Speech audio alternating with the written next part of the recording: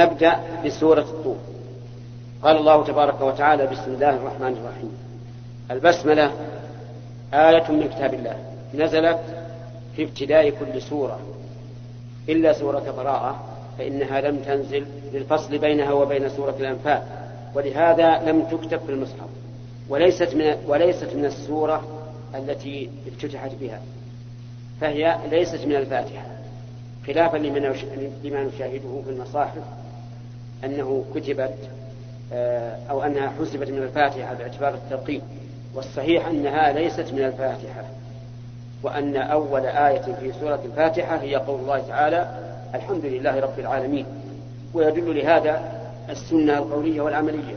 أما القولية فما ثبت في الصحيح من حديث أبي هريرة رضي الله عنه عن النبي صلى الله عليه وسلم أن الله قال: قسمت الصلاة بيني وبين عبدي نصفين، فإذا قال الحمد لله رب العالمين قال الله حمدني عبدي، وإذا قال الرحمن الرحيم قال أثنى علي عبدي، وإذا قال مالك يوم الدين قال مجدني عبدي، وإذا قال إياك نعبد وإياك نستعين قال هذا بيني وبين عبدي نصفين ولعبدي ما سأل، فإذا قال اهدنا الصراط المستقيم صراط الذين أنعمت عليهم غير المغضوب عليهم ولا الضالين قال الله هذا لعبدي ولعبدي ما سأل.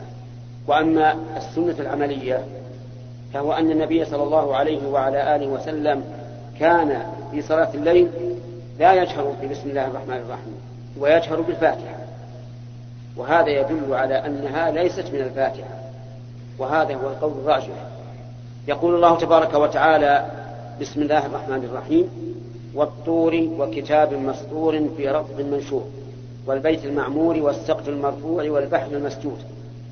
هذه أشياء أقسم الله بها. الأول الطور، وهو الجبل الذي كلم الله عليه موسى بن عمران عليه الصلاة والسلام، فإن الله تعالى كلمه أول ما كلمه على جبل الطور، فكان لهذا الجبل من الشرف والفضل ما سبق به غيره من الجبال، ولهذا أطلق كثير من العلماء أنه أي جبل الطور أفضل الجبال وأشرفها، وعلى هذا يكون أفضل من جبل حراء الذي ابتدأ فيه الوحي لرسول الله صلى الله عليه وعلى آله وسلم.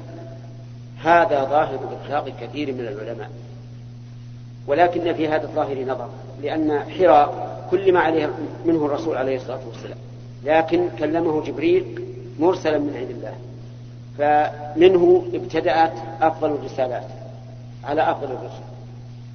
وأيضا حراء داخل الحرم المكي، لأنه من الحرم الذي لا يحل صيده ولا قطع شجره، وبقعة الحرم أفضل البقاع. ويمكن أن يحمل إطلاق كثير من العلماء على هذا، لا يقال إلا جبل حراء. وكتاب مسطور في رق منشور.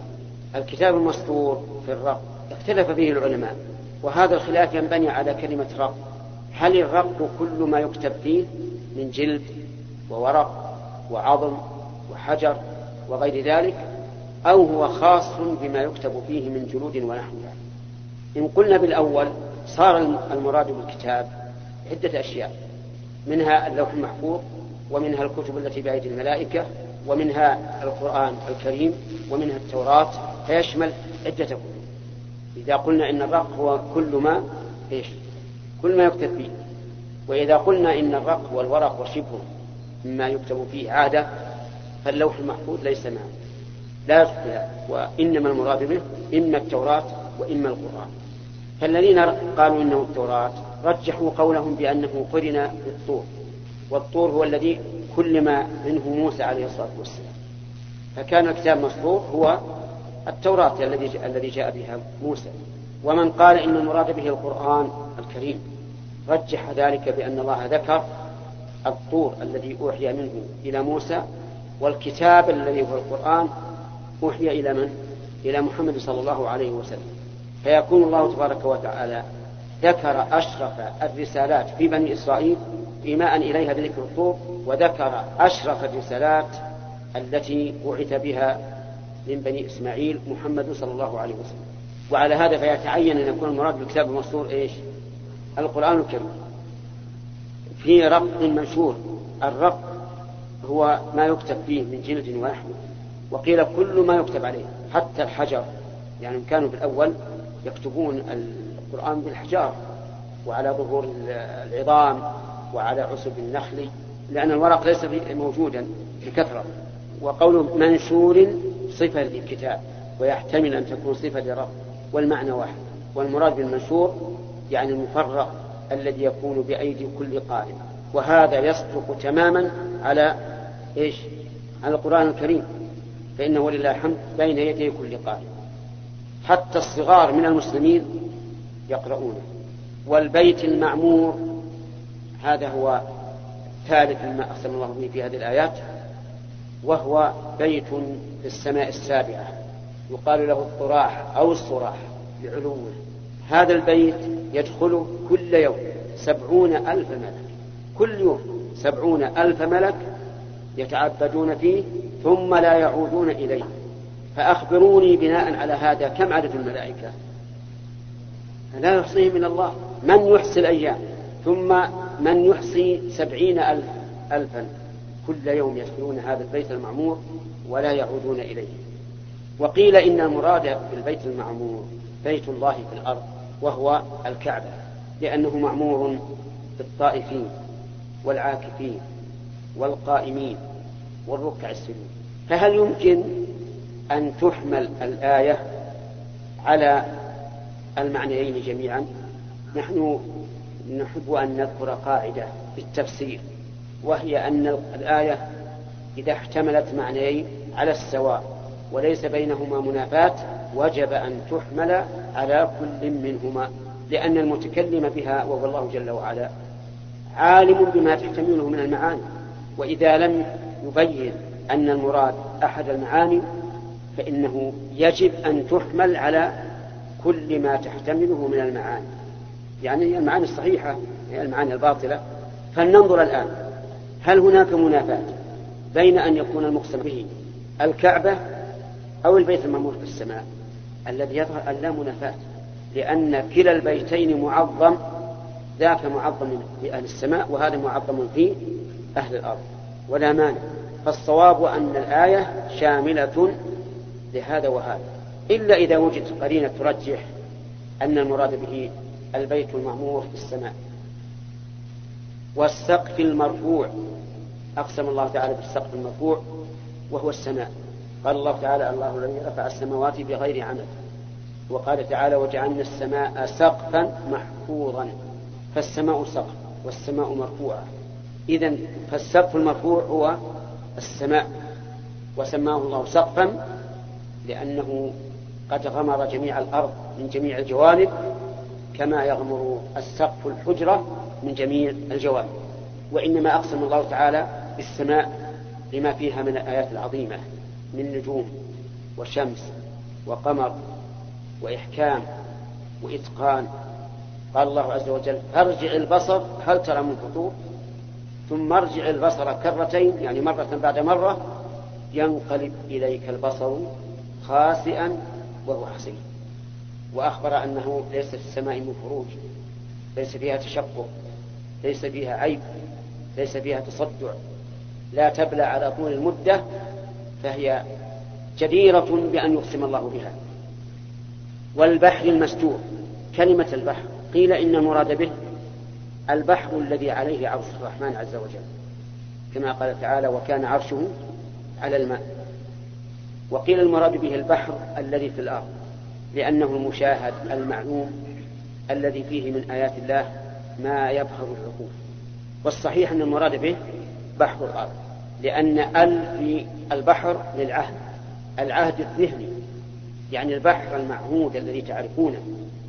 فأقسم الله به لما فيه من آيات الله العظيمة من أسماء وأمواج وغير هذا مما نعلمه وما لا نعلم. ومن أعظم ما فيه من آيات الله ما أشار إليه تعالى في قوله: المستور. المستور يعني الممنوع، ومنه سجر الكلب، يعني في اللغة، ما المعنى هنا اللغة يقال سجرت الكلب، يعني ربطته حتى لا يهرب. البحر مسجور ممنوع بقدرة الله عز وجل. إننا نعلم جميعا أن الأرض كروية. هذا البحر لو نظرنا إليه وفق الطبيعة لكان يفيض على الأرض، لأنه ما في جدران تمنع، ما في جدران، والأرض كروية مثل الكرة. فلو نظرنا إلى هذا البحر بمقتضى الطبيعة لقلنا لا بد أن يفيض على الأرض فيغرقها، ولكن الله تبارك وتعالى أمسكه بقدرته سبحانه وتعالى. فهو مستور أي ممنوع من أن يفيض على الأرض فيغرق أهلها. وهذه آية من آيات الله. صب فوق كرة من الكرات، صب فوقها ماء، أن يذهب يغمره يمينا وشمالا، لكن هذا البحر لا يمكن أن يفيض على الأرض بقدرة الله سبحانه وتعالى. وانظر إلى الحكمة، أحيانا تأتي أيام المد والجزر، نفس البحر يمتد امتدادا عظيما بعدة أمتار وربما أميال ثم ينحسر. من الذي مده؟ ولو شاء لبقي ممتدا حتى يغرق الأرض. ومن الذي رده؟ هو الله. ولهذا كان هذا البحر جديرا بأن يقسم الله به. من فضلك اقلب.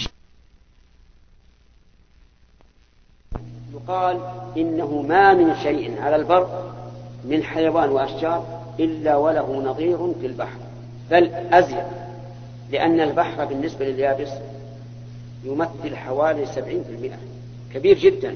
ففيه من الأشياء ما ليس في البر، يعني فيه إنسان، سمكة على شكل إنسان، فيه على شكل ذئب، على شكل طبع، على شكل حية، على شكل عقرب، فيه أشياء ما تجد، يعني ما نرى لها نظير في البر. هذه من آيات الله عز وجل. والبحر المستور، إذن أعظم آية في البحر هو أنه مستور، أي إيش؟ أي ممنوع من أن يفيض على الأرض فيغرق أهلها. وقيل المراد بالمستور الذي سيسجر، الذي سيسجر أي يوقد، كما قال الله تعالى وإذا البحار سجرت أي أوقدت. فهذان قولان. البحر المستور يعني الأول، قول الأول الممنوع. البحر المستور الذي سيسجر أي يوقد. وهذا متى يكون؟ يوم القيامة. هذا الماء الذي نشاهده الآن والذي لو سقطت فيه جمرة أو مر على جمرة لأطفأها، يوم القيامة يكون نارا، يسجر هذا الماء ويكون نارا. هذا من آيات الله عز وجل. هذان قولان. القول الأول المستور الممنوع من أن يفيض على الأرض فيغرق أهلها. المستور الذي سيسجر أي يوقد، وذلك يوم القيامة. هل يمكن أن نقول إن المراد به المعنى يعني جميعا؟ نعم، لأنه لا منافاة بين هذا وهذا، فكلاهما من آيات الله عز وجل. كلاهما من آيات الله عز وجل، يعني أنه سواء قلنا المستور الممنوع من أن يفيض على الأرض أو المستور الذي سيستر أن يوقد، فكل ذلك من آيات الله. إن عذاب ربك لواقع، هذا هو جواب القسم. والجملة هنا مؤكدة بمؤكدين بل بثلاثة. القسم المتعدد 5 أقسامات، واللام في قوله لواقع، وإن في قوله إن عذاب ربك. هذه الجملة مؤكدة ب3 مؤكدات، بقسم ب5 أشياء. وإذا كان قسما ب5 أشياء صار كأنه أقسم عليها 5 مرات، والثاني بإن والثالث بالله. إن عذاب ربك لواقع، يعني لا بد أن يقع عذاب الله الذي وعد به. هذه والله جملة عظيمة مؤثرة، لكنها لا تؤثر إلا على قلب لين كلين الزبد أو أشد. أما القلب القاسي فلا يهتم بها، تمر عليه وكأنها ثلجة. كان عمر رضي الله عنه إذا قرأ هذه الآية يمرض حتى يعاد، يمرض من شدة ما يقع عليه على قلبه من التأثر حتى يعاد. إذا كان واقع وليس له دافع، أليس الجدير بنا أن نخاف؟ فلا والله، هذا هو الجدير. وقول إن عذاب ربك لواقع يعني لا بد أن يقع. ولكن هل هذا التأكيد بالنسبة لعذاب المؤمنين أو لعذاب الكافرين؟ لننظر. قال الله تعالى سأل سائل بعذاب واقع للكافرين ليس له دافع من الله ذي المعارج. ضم الآية هذه إلى الآية التي في الطور، تجد أن قوله إن عذاب ربك لواقع ما لهم دافع على من؟ على الكافرين. فعذاب الله على الكافرين ليس له دافع، لا أحد يتبعه. لا قبل وقوعه ولا بعد وقوعه، ولهذا لا تنفعهم الشفاعة فيرفع عنهم العذاب.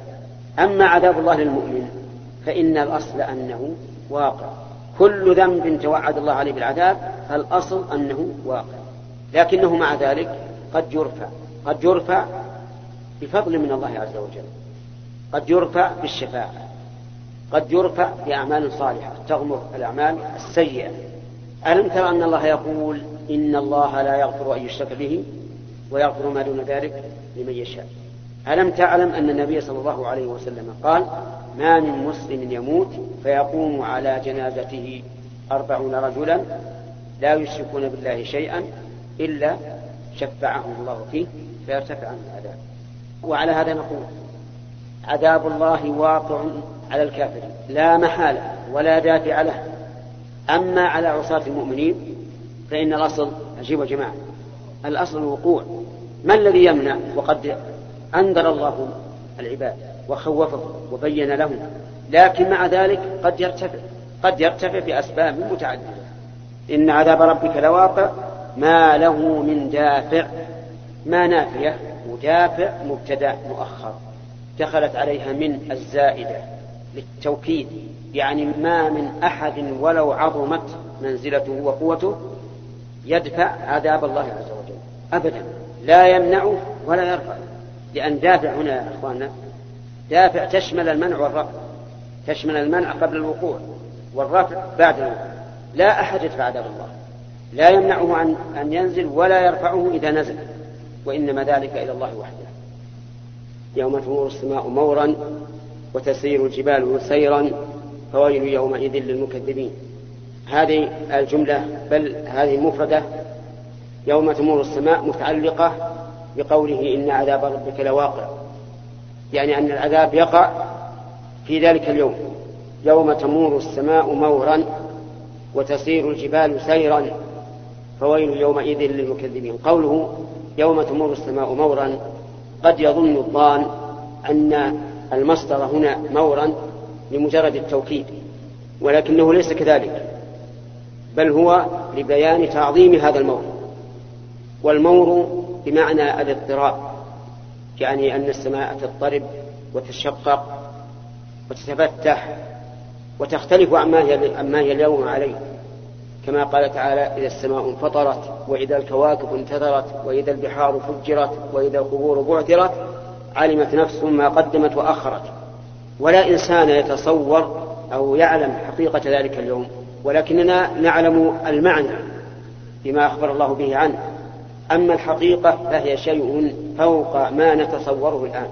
وتسير الجبال سيرا أي تسير سيرا عظيما، وذلك أن الجبال تكون هباء منثورا وتتطاير كما تتطاير الغيوم، وتسير سيرا عظيما هائلا لشدة هول ذلك اليوم. وهذه الآية تدل على أن قول الله تبارك وتعالى في سورة النمل وترى الجبال تحسبها جامدة وهي تمر مر السحاب صنع الله الذي أتقن كل شيء إنه خبير بما تفعلون، فإن هذه الآية هي نفس هذه الآية التي في الطور من حيث المعنى. فيكون قوله تبارك وتعالى وترى الجبال تحسبها جامدة وهي تمر مر السحاب يعني يوم القيامة ولا شك. ومن فسرها بأن ذلك في الدنيا وأنه دليل على أن الأرض تدور فقد حرف الكلمة عن مواضعه وقال على الله ما لا يعلم. وتفسير القرآن ليس بالأمر الهين، لأن تفسير القرآن يعني أنك تشهد على أن الله أراد به كذا وكذا، فلا بد أن يكون هناك دليل إما من القرآن نفسه وإما من السنة وإما من تفسير الصحابة. أما أن يحول الإنسان القرآن على المعنى الذي يراه بعقله أو برأيه فقد قال النبي صلى الله عليه وسلم من قال في القرآن برأيه فليتبوأ مقعده من النار.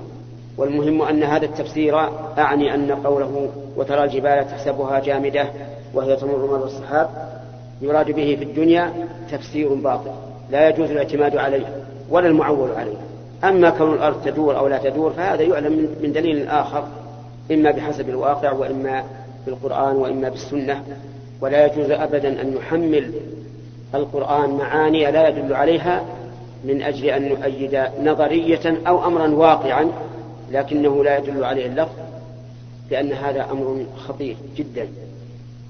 قال الله تعالى: فويل يومئذ للمكذبين. ويل كلمة وعيد وتهديد، وإن كان قد روي أنها واد في جهنم، لكن الصواب أنها كلمة تهديد ووعيد. فويل يومئذ للمكذبين، المكذبين لله ورسله الجاحدين لما قامت الأدلة على ثبوته، فإنهم سيجدون في ذلك اليوم من العذاب والنكال ما لا يخطر لهم على بال. فويل يومئذ للمكذبين الذين هم في خوض يلعبون. الذين هم في الدنيا في خوض، أي في كلام باطل. يلعبون أي لا يقولون الجد ولا يعملون بالجد، وإنما أعمالهم كلها لعب ولغو، ولذلك تجد أعمارهم ليس فيها بركة، تمر بهم الليالي والأيام لا يستفيدون شيئا. يوم يدعون إلى نار جهنم دعا، هذه متعلقة بما سبق أيضا. ويدعون بمعنى يدفعون بعنف وشدة إلى نار جهنم دعا، لأنهم والعياذ بالله تمثل لهم النار كأنها سراب، أي كأنها حوض نهر، وهم على أشد ما يكون من العطش، فيذهبون إليها سراعا يريدون أن يشربوا منها حتى يزول عنهم العطش، فإذا بلغوها وإذا هي النار والعياذ بالله، فكأنهم والله أعلم يتوقفون لئلا يتساقطوا فيها، فيدعون إليها دعا، أي يدفعون بعنف وشدة فيتساقطون فيها، أجارنا الله وإياكم من ذلك. يوم يدعون إلى نار جهنم دعا، هذه النار، يعني يقال لهم هذه النار التي كنتم بها تكذبون. كانوا في الدنيا يقولون لا بعث ولا جزاء ولا عقوبة ولا نار، وإنما هي أرحام تدفع وأرض تبلع ولا بعث، فيقال هذه النار التي كنتم بها تكذبون. في الدنيا يكذبون بها ويقولون لا نار ولا بعث ولا جزاء، فيوبخون على هذا الإنكار يوم القيامة. وما أشد حسرتهم إذا وبخوا على أمر كان في إمكانهم أن يتخلوا عنه، ولكنهم الآن لا يستطيعون إلى ذلك سبيلا. يقولون يا ليتنا نرد ولا نكذب بآيات ربنا ونكون من المؤمنين. قال الله تعالى: بل بدا لهم ما كانوا يخفون من قبل ولو ردوا لعادوا لما نهوا عنه وإنهم لكاذبون. إن حتى لو ردوا إلى الدنيا عادوا وكذبوا فلن يستقيموا على أمر الله، لكن يقولون هذا تمنيا. ويقول العوام: التمني رأس مال المفاليس. أفسحر هذا أم أنتم لا تبصرون؟ يعني أفهذا الذي ترون اليوم سحر كما كنتم تقولون ذلك في الدنيا، حيث يقولون إنما جاءت به الرسل سحر، ويصفون الرسول بأنه ساحر، فيقال أسحر هذا أم أنتم لا تبصرون؟ يعني لا تبصرون بعين البصيرة، بل أنتم عمي عن الحق والعياذ بالله. اصلوها فاصبروا أو لا تصبروا سواء عليكم إنما تجزون ما كنتم تعملون. اصلوها أي احترقوا بها، والأمر هنا للإهانة، كقوله تعالى: ذق إنك أنت العزيز الكريم إن هذا ما كنتم به تمترون. فانظر إلى هؤلاء كيف تتهكم بهم الملائكة وتذلهم وتخزيهم والعياذ بالله وتهينهم. اصلوها فاصبروا أو لا تصبروا سواء عليكم، يعني أن الصبر وعدمه سواء عليكم، ومعنى هذا أنه لن يفرج عنكم سواء صبرتم أم لم تصبروا، مع أنه في الدنيا إذا أصيب الإنسان بشيء وصبر فإنه يفرج عنه، كما قال النبي عليه الصلاة والسلام: واعلم أن النصر مع الصبر وأن الفرج مع الكرب وأن مع العسر يسرا. إنما تجزون ما كنتم تعملون، يعني ما تجزون إلا ما عملتموه فلم تظلموا شيئا. ثم ذكر الله تعالى جزاء المؤمنين فقال: إن المتقين في جنات ونعيم. هذه الجملة خبرية مؤكدة بإن، وأشرح لكم التوكيد. إذا قلت مثلا العلم نافع، هذه جملة خبرية خالية من التوكيد.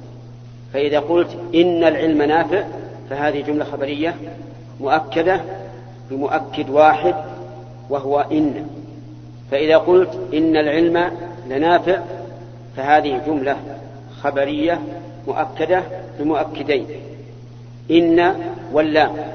فإذا قلت والله إن العلم لنافع فهذه جملة خبرية مؤكدة بثلاثة مؤكدات، وهي القسم وإن واللام. والتوكيد أسلوب من أساليب اللغة العربية مستعمل عند العرب، وهذا القرآن نزل بلغة العرب، وإلا ففي الواقع أن خبر الله عز وجل لا يحتاج إلى توكيد لأنه أصدق القول. فالرب عز وجل إذا أخبر بخبر فإنه لا يحتاج إلى أن يؤكد لأن خبر الله صدق. لكن لما كان القرآن العظيم نزل بلسان عربي صار جاريا على ما كان يعرفه العرب في لغتهم. هنا أكد الله عز وجل هذه الجملة إن المتقين في جنات ونعيم. بماذا؟ بإن، يعني بمؤكد واحد. إن المتقين في جنات ونعيم. من هم المتقون؟ المتقون هم الذين قاموا بطاعة الله امتثالا لأمره واجتنابا لنهيه. هذه هي التقوى. إذن التقوى طاعة الله بامتثال أمره واجتناب نهيه. فالذي يصلي امتثالا لأمر الله نقول هو متقي بصلاته، والذي يدع الزنا نقول هو متقي بترك الزنا. وإنما سمي ذلك تقوى لأنه وقاية من عذاب الله، فإن الإنسان إذا قام بطاعة الله فقد اتخذ وقاية من عذاب الله عز وجل. هؤلاء المتقون يقول الله عز وجل في جنات ونعيم. وجنات جمع جنة، وهي الدار التي أعدها الله تعالى للمتقين في الآخرة، بدليل قول الله تبارك وتعالى وسارعوا إلى مغفرة من ربكم وجنة عرضها السماوات والأرض أعدت للمتقين. نحن قلنا التي أعدها الله تعالى لعباده في الدار الآخرة، فهل يمكن أن تكون في الدنيا؟ نقول أما بالنسبة لدخول الجنة التي هي الجنة فهذا لا يمكن في الدنيا. أما بالنسبة لكون الإنسان يأتيه من نعيم الجنة ما يأتيه فهذا يمكن، وذلك في القبر إذا سئل الإنسان عن ربه ودينه ونبيه فأجاب بالصواب فإنه يفرش له فراش من الجنة ويفتح له باب إلى الجنة ويفتح له في قبره مد البصر. إذن جنات جمع إيش؟ وهي الدار التي أعدها الله للمتقين في الآخرة. وجمعها لأنها أنواع. ذكر الله في سورة الرحمن 4 أنواع: ولمن خاف مقام ربه جنتان، ثم قال ومن دونهما جنتان. إذن هذه 4. تختلف هذه الجنان 4 بما جاء في وصفهما في سورة الرحمن. يقول عز وجل في جنات ونعيم. نعيم أي نعيم البدن ونعيم القلب، فهم في سرور دائم وهم في صحة دائمة وهم في حياة دائمة، فجميع أنواع النعيم كاملة لهم. نسأل الله أن يجعلنا وإياكم منه. في جنات ونعيم فاكهين بما آتاهم ربهم. فاكهين، الفاكه هو المسرور، كما في قوله تعالى وإذا انقلبوا إلى أهلهم انقلبوا فاكهين أي مسرورين بما آتاهم ربهم، أي بما أعطاهم ربهم من النعيم. ووقاهم ربهم عذاب الجحيم، فحصلوا على السلامة من الشرور في وقاية الجحيم وعلى تمام السرور في جنات النعيم. كلوا واشربوا هنيئا بما كنتم تعملون. كلوا نعربها على أن إيش؟ على أن فعل الأمر. وهل هذا الأمر تكليف أو تكريم؟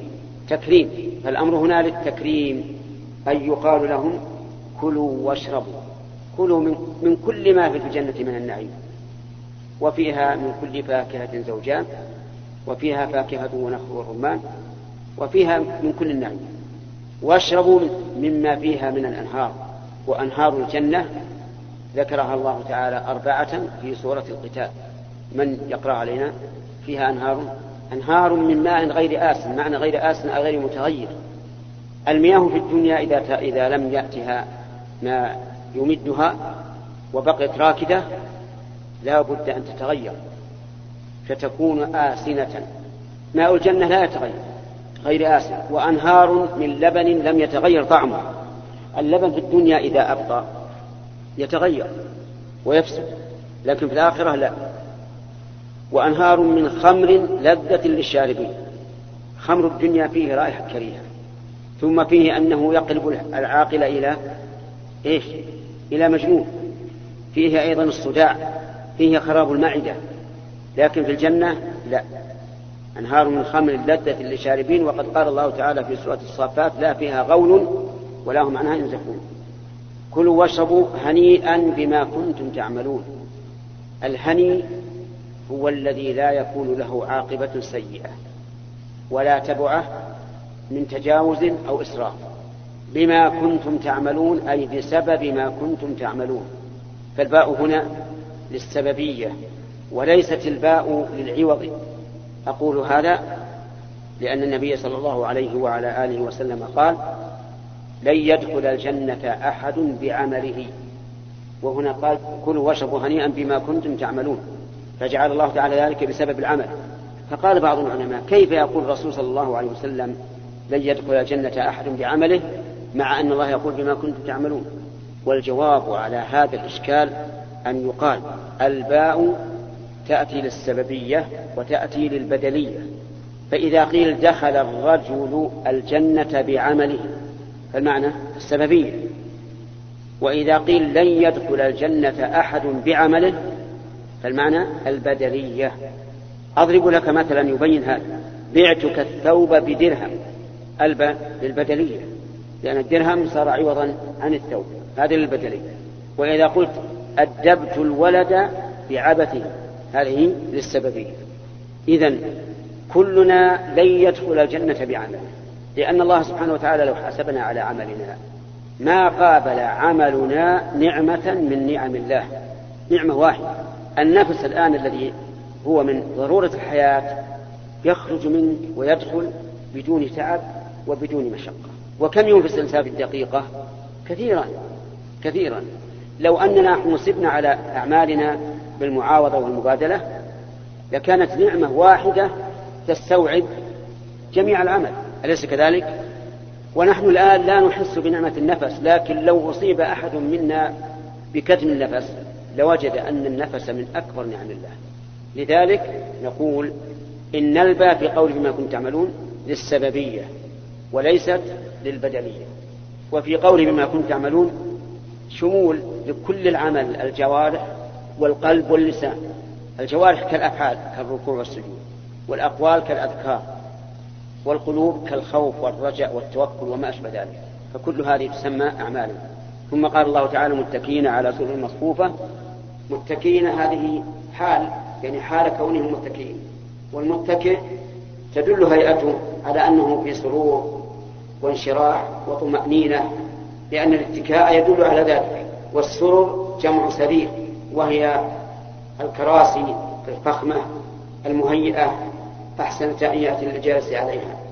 مصفوفة أي مصفوف بعضها إلى بعض يصفها الخدم والولدان.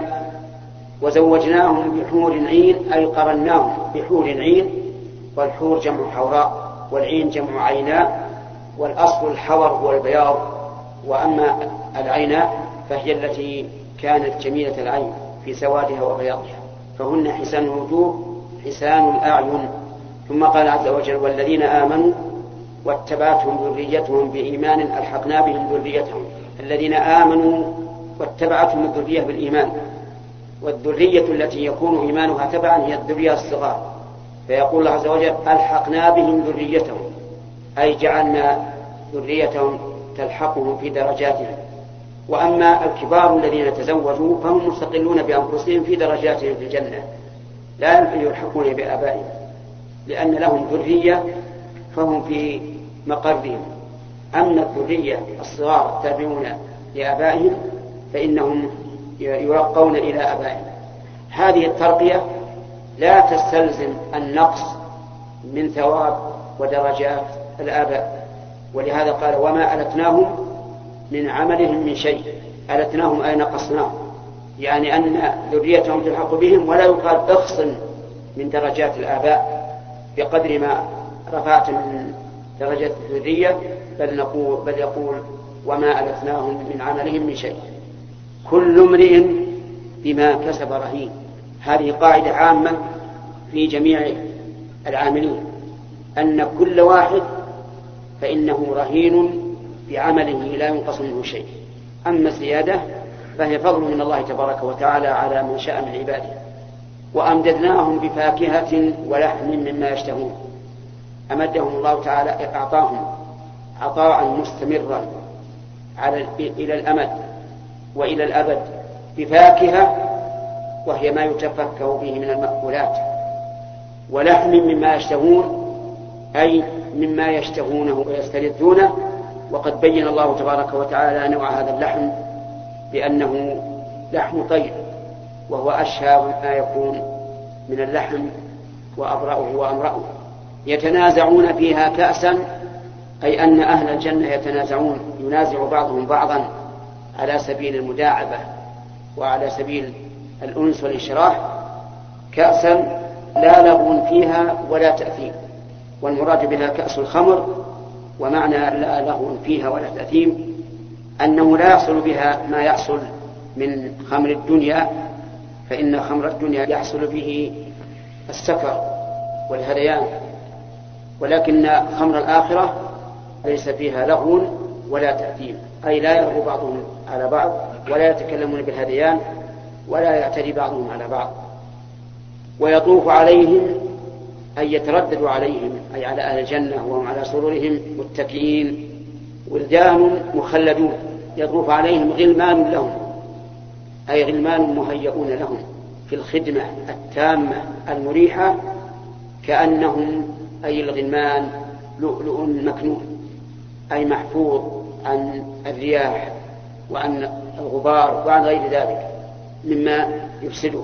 يقول الله تبارك وتعالى: وأقبل بعضهم على بعض يتساءلون، يعني صار بعضهم يسائل بعضا لكنه على وجه الأدب، يتكلم معه وهو مقابل له لوجهه، فلا يصعر خده له ولا يستدبره، بل يتكلم معه بأدب ومقابلة تامة.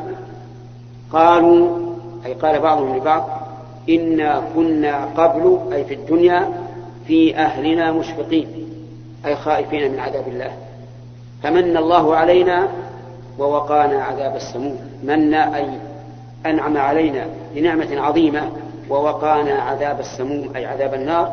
إنا كنا من قبل، أي قبل أن نصل إلى هذا المقر، وذلك في الدنيا، ندعوه أي نعبده ونسأله، لأن الدعاء يطلق على معنيين: على العبادة وعلى السؤال.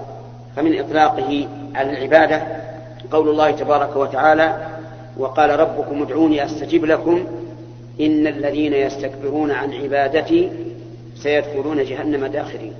وأما دعاء بمعنى السؤال ففي قوله تعالى: وإذا سألك عبادي عني فإني قريب أجيب دعوة الداعي إذا دعان فليستجيبوا لي وليؤمنوا بي لعلهم يرشدون.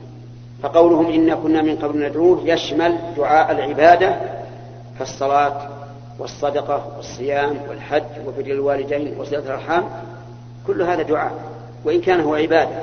لكن لو سأل العابد لماذا تعبد الله لقال: أرجو رحمته وأخاف عذابه، فيكون هذه العبادة بمعنى الدعاء. كذلك ندعوه دعاء مسألة، لا يسألون غير الله ولا يلجؤون إلا إلى الله، لأنهم يعلمون أنهم مفتقرون إليه وأنه هو القادر على كل شيء. إنه هو البر الرحيم. البر بمعنى الواسع والإحسان والرحمة، ومن ذلك البرية للمكان الخالي من الأبنية. المعنى أنه جل وعلا واسع العطاء والإحسان والجود. الرحيم أي ذو الرحمة البالغة، يرحم بها من يشاء من عباده تبارك وتعالى. ففي هذه الآيات بيان نعيم أهل الجنة، وفيها أيضا أن الله سبحانه وتعالى لما ذكر عذاب أهل النار ذكر نعيم أهل الجنة، لأن هذا القرآن الكريم مثال تثنى فيه المعاني. إذا ذكر فيه الخير ذكر فيه الشر، إذا ذكر فيه نعيم المتقين ذكر فيه جحيم الكافرين، وهكذا، حتى يكون الإنسان قارئ القرآن بين الخوف والرجاء. إن قرأ آيات النعيم رجع، إن قرأ آيات العذاب خاف، فيعبد الله تبارك وتعالى بهذا وهذا. نسأل الله تعالى أن يجعلنا وإياكم من أهل الجنات الناجين من الدركات، إنه على كل شيء قدير. فذكر فما أنت بنعمة ربك بكاهن ولا مجنون. الخطاب للنبي صلى الله عليه وعلى آله وسلم. ذكر، والمذكر محذوف، والتقدير ذكر الناس، أو إن شئت فقل ذكر من أرسلت إليهم من الجن والإنس. فما أنت بنعمة ربك بكاهن ولا مجنون، هذا نفي لما ادعاه المكذبون للرسول صلى الله عليه وسلم بأنه كاهن أو مجنون. قال الله تعالى فذكر فما أنت بنعمة ربك، أي بإنعام ربك عليك بما أنزل عليك من الوحي، لست بكاهن ولا مجنون. والكاهن هو الذي يخبر عن المغيبات في المستقبل. وكانت الكهانة في الجاهلية مشهورة، يكون للإنسان رأي من الجن يصحبه ويخدمه، ثم يصعد الجني إلى السماء يستمع ما يقال في السماء وينزل به على هذا الكاهن، فيكون هذا علم غيب عن أهل الأرض. لكن الكاهن يزيد عليه أشياء كثيرة يتخرصها، فإذا وقع ما سمعه من السماء صار عظيما في قومه، لأنه أخبر عن شيء مستقبل فوقع. فالكاهن إذن هو الذي يخبر عن المغيبات في المستقبل. فالنبي صلى الله عليه وعلى آله وسلم لما جاء بالوحي رده المشركون وكذبوه وقالوا إنما جاء به محمد من الكهانة، لأن الكهان يخبرون عن الشيء فيقع، ولأن الكهان أيضا يأتون بكلام مسجوع يشبه القرآن. والقرآن كما تعلمون آيات مفصلة أتى بها النبي صلى الله عليه وعلى آله وسلم. ولهذا قال النبي صلى الله عليه وسلم في كلام حمل بن النابغة الذي قال يا رسول الله كيف أغرم من لا شرب ولا أكل ولا نطق ولا استهل، فمثل ذلك يطل. فقال النبي صلى الله عليه وسلم إنما هو من إخوان الكهان من أجل سجعه الذي سجع. المهم أنهم يقولون إن محمد رسول الله صلى الله عليه وعلى آله وسلم يقولون إنه كاهن، فنفى الله ذلك. ثم قالوا إنه مجنون يأتي بما لا يعرف، كذبهم الله قال ما أنت بنعمة ربك بكاهن ولا مجنون. هذه الجملة منفية مؤكدة بالباء، الباء الزائدة إعرابا المفيدة معنى. بكاهن أصلها فما أنت بنعمة ربك كاهنا ولا مجنونا، لكن زيدت الباء توكيدا للنفي. ثم قال الله تعالى أم يقولون شاعر، يعني بل أيقولون. وأم هذه تسمى عند المعربين منقطعة، يعني لا عاطفة، لأن بل تأتي عاطفة وتأتي منقطعة، فهنا منقطعة والتقدير بل أيقولون شاعر، والاستفهام هنا للتوبيخ والإنكار عليه. وقوله أم يقولون شاعر، الشاعر هو الذي يأتي بكلام مقفى ويتضمن شعره أحيانا حكما، ولهذا جاء في الحديث إن من البيان لسحرا وإن من الشعر لحكمة. فيقول لمحمد شاعر نتربص به أي ننتظر به ريب المنون، أي حوادث الدهر وقوارعه، فيهلك كما هلك الشعراء من قبله ولا يكون له أثر. انظروا العياذ بالله كيف يترقبون موت الرسول عليه الصلاة والسلام. يقول هذا الشاعر من جنس الشعراء يهلك وينتهي أمره. وقوله ريب المنون، قيل إن المنون هو الدهر وقيل إن المنون هو الموت، وهما متلازمان، والمراد بذلك حوادث الدهر المهلكة المبيدة. أم يقولون شاعر نتربص به ريب المنون، قل في جوابهم تربصوا، والأمر هنا للتهديد والتحدي أيضا. تربصوا بهذا الشاعر ريب المنون، وانظروا هل يموت وتموت دعوته أو أنكم أنتم تموتون وتموت معارضتكم. إذن تربصوا، نقول هذا فعل الأمر ليش؟ للتحدي والتهديد أيضا. تربصوا فإني معكم من المتربصين، يعني فأنا منتظر أيضا، انتظروا أنتم وأنا أنتظر. لمن تكون العاقبة؟ وصارت العاقبة والحمد لله للرسول صلى الله عليه وعلى آله وسلم. قل تربصوا فإني معكم من المتربصين. أم تأمرهم، أم هنا نقول إنها منقطعة، وأم المنقطعة تقدر بإيش؟ ببل والهمزة، ببل والهمزة. المعنى بل أتأمرهم، وهذا انتقال من الأول إلى الثاني. أتأمرهم أحلامهم أي عقولهم بهذا، فيقولون إنه مجنون، إنه كاهن، إنه شاعر. هل عقولهم تأمرهم بهذا؟ الجواب بل هم قوم طاغون، أي بل لا تأمرهم عقولهم بهذا. وكثير منهم يعلم أن محمد رسول الله صلى الله عليه وسلم حق، لكن غلبتهم الكبرياء والعياذ بالله فأنكروا وكذبوا. ولهذا قال بل هم قوم طاغون، أي معتدون ظالمون. وأصل الطغيان مجاوزة الحد، كما في قوله تعالى إنا لما طغى الماء، أي طغى الماء يعني إيه؟ يعني زاد وارتفع عن عادته، حملناكم في الجارية. بل هم قوم طاغون أم يقولون تقولا، هذا أيضا إطراب آخر. وأم هنا بمعنى منقطعة، بمعنى بل والهمزة، والمعنى بل أيقولون تقوله، أيقولون تقوله أي اختلقه وكذب به. يعني قسم منهم قالوا محمد عليه الصلاة والسلام تقول هذا القرآن واختلقه من عنده، وبعضهم يقولون إنما يعلمه بشر. أم يقولون تقوله بل لا يؤمنون، يعني بل هم لا يؤمنون، ولو آمنوا لعلموا أن القرآن لا يمكن أن يتقوله بشر، لأن كلام الله عز وجل لا يشبهه أي كلام. ثم تحداه فقال فليأتوا بحديث مثله إن كانوا صادقين، يعني إذا كنت أنت تقولته فأنت مثلهم، بشر تتكلم كما يتكلمون وتخطب كما يخطبون وتقول كما يقولون. فإذا كنت متقولا له وهو من عندك فليأتوا بحديث مثله، لأن البشر يمكن أن يأتي بكلام يشبه كلام البشر الآخر. فإذا كان محمد صلى الله عليه وسلم تقوله فهاتوا مثله. فليأتوا، واللام هنا للأمر، والمقصود به إيش؟ التحدي والتعجيز. فليأتوا بحديث مثله إن كانوا صادقين، وهذا غاية التحدي. عجزوا، ما استطاعوا أن يأتوا بحديث مثله، مع أنهم أمراء البلاغة وسلاطين الفصاحة، لكن عجزوا.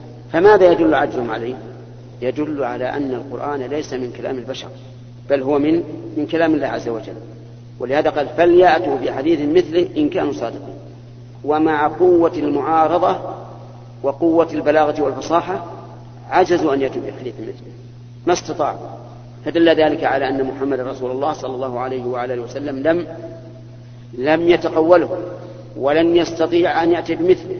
وفي قوله فليأتوا بحديث مثله كلمة حديث نكرة، والنكرة تدل على الإطلاق.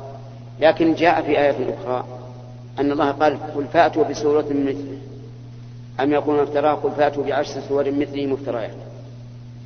وجاء في آية أخرى الإخبار بأنه لن يستطيع أحد أن يعارض القرآن، فقال تعالى قل لئن اجتمعت الإنس والجن على أن يأتوا بمثل هذا القرآن لا يأتون بمثله حتى ولو تعاونوا. نعم ولو تعاونوا. ولهذا قال ولو كان بعضهم لبعض ظهيرا. تبين الآن بطلان قولهم إنه تقوله. بماذا؟ أن الله تحداهم أن يأتوا بمثله ولكن عجزوا. فليأتوا بحديث مثله إن كانوا صادقين أنك تقولته، يعني إن كانوا صادقين في دعواهم أنك تقولته فليأتوا بحديث مثله. ثم قال الله تعالى مستدلا بربوبيته على ألوهيته قال أم خلقوا من غير شيء أم هم الخالقون. أم نقول فيها ما سبق بمعنى بل والهمزة، بل أخلقوا من غير شيء أي من غير خالق أم هم الخالقون. والجواب لا خلقوا من غير خالق ولا هم الخالقون. أما كونهم لم يخلقوا من غير خالق فلأن القاعدة العقلية الحسية التي أجمع عليها العقلاء أن كل محدث لا بد له من محدث، لا بد له من محدث، كل محدث لا بد له من محدث. هذه قاعدة اتفق عليها العقلاء. فإذا كان كل حادث لا بد له من محدث نظرنا في أنفسنا، نحن حادثون أليس كذلك؟ قال الله تعالى هل أتى على الإنسان حين من الدهر لم يكن شيئا مذكورا. الواحد منا الذي له 20 سنة هو قبل 22 سنة ليس شيئا مذكورا، ليس شيئا مذكورا ولا يعرف ولا يدرى عنه. إذن نحن حادثون، كل حادث يا إخواني لا بد له من محدث. فهل أنتم خلقتم من غير محدث؟ الجواب لا، هذا جواب عقلي لا ينكر. أم هم الخالقون لأنفسهم؟ الجواب لا ولا نعم؟ لا، لأنهم قبل أن يوجدوا عدم، وكيف يمكن للعدم أن يخلق؟ ما يمكن هذا.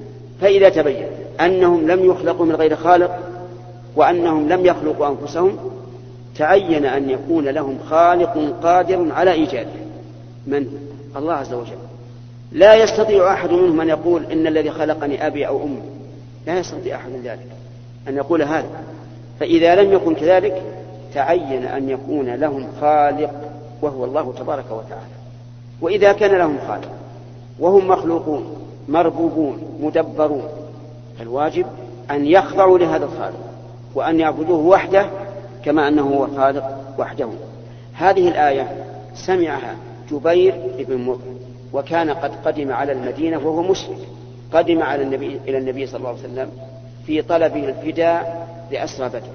أظن لا يخفى كثيرا منكم أن بدرا انتصر فيها النبي صلى الله عليه وسلم وأصحابه والحمد لله، ونصره نصر لنا. قتلوا من قريش 70 رجلا وأسروا 70 رجلا وجاءوا بهم إلى المدينة، وانقسموا إلى أقسام، منهم من أطلقه النبي عليه الصلاة والسلام ومن عليه، ومنهم من فداه بمال، ومنهم من فداه بأسير إن كان هناك أسير لا أدري، ومنهم من فداه بتعليم أهل المدينة الكتاب. جبير بن مطعم أتى إلى النبي عليه الصلاة والسلام يطلب فداء أسرى بدر، لأنه من صميم قريش والأسرى أيضا من قريش. ويظهر لي والله أعلم أن جبيرا سمع قول النبي صلى الله عليه وسلم: لو كان المطعم بن عدي حيا فكلمني في هؤلاء النتنى لتركتهم له. يعني تعرفون قصة جبير حين رجع النبي عليه الصلاة والسلام من الطائف، هجاره وصار يمشي معه من حين دخل مكة إلى أن وصل إلى الكعبة، وأمر أبناءه وهم متقلد السيوف أن يقف كل واحد على ركن من أركان الكعبة حتى لا يعتدي على الرسول أحد، فهو أحسن إلى النبي عليه الصلاة والسلام أبوه. هذا الإحسان قال النبي عليه الصلاة والسلام وهو أوفى الناس عليه الصلاة والسلام بكرمه، قال: لو كان المطعم بن عدي حيا فكلمني في هؤلاء النتنى. من هم النتنى؟ الأسرى، ووصفهم بأنهم نتنى لأن المشركين نجس، والنتن هو الرائحة الكريهة. في هؤلاء النتنى لا تركتهم له. جبير ابنه، فلعله والله أعلم لعله سمع بهذه المقالة فجاء إلى النبي صلى الله عليه وسلم يطلب فداء الأسرى. وكان الرسول عليه الصلاة والسلام يقرأ في المغرب بسورة الطور. لما بلغ هذه الآية: أم خلقوا من غير شيء أم هم خالقون، قال جبير: كاد قلبي يطير، لأن هذه حجة ملزمة لا يمكن أن يتخلص منها أحد. قال: ووقر الإيمان في قلبي، يعني معناه أنه دخل الإيمان في قلبي. سبحان الله، انظر تأثير القرآن الكريم، مع أنه ما دعاه الرسول صلى الله عليه وسلم في تلك الساعة، لكن سمع هذه الآية العجيبة العظيمة فكاد قلبه يطير. أم خلقوا من غير شيء أم هم الخالقون؟ الجواب بكل سهولة: لا، في الأمرين، لا خلقوا من غير شيء ولا هم الخالقون، بل لهم خالق وهو الله سبحانه وتعالى. ولا أحد يمكن أن ينكر هاتين المقدمتين، كلها حجة قطعية تدمغ كل كافر. يعني إذا قال نعم وله خالق، له خالق خلق، قلنا إذن لماذا لا تعبد؟ لأنك عبد له مملوك له. أم خلقوا السماوات والأرض، انتقل من الأدنى إلى الأعلى. خلق السماوات والأرض أكبر من خلق الناس، فانتقل من الأدنى إلى الأعلى. أم خلقوا السماوات والأرض؟ الجواب لا، يعني أن هنا مثل سابقاته، بل خلقوا السماوات والأرض. والجواب لا، حتى هم يقرون بهذا: ولئن سألتهم من خلق السماوات والأرض ليقولون خلقهن العزيز العليم، يقرون بهذا، لكن مع ذلك ما يعترفون بالرسالة. ولهذا قال: بل لا يوقنون، يعني ليس عندهم إيقان في خلق السماوات والأرض أن الذي خلقهم هو الله، لأنه لو كان عندهم يقين لحملهم هذا اليقين على تصديق النبي صلى الله عليه وسلم والإقرار برسالته. هذه الإلزامات العظيمة التي ألزم الله بها قريشا، كل هذا من أجل إقامة الحجة عليهم، ولو شاء سبحانه وتعالى لعاقبهم بدون أن يكون هذه المجادلة أو هذه المناقشة. أيها الإخوة، لم يتم التعليق في هذا الشريط، ويمكن إتمامه في الشريط الذي يليه.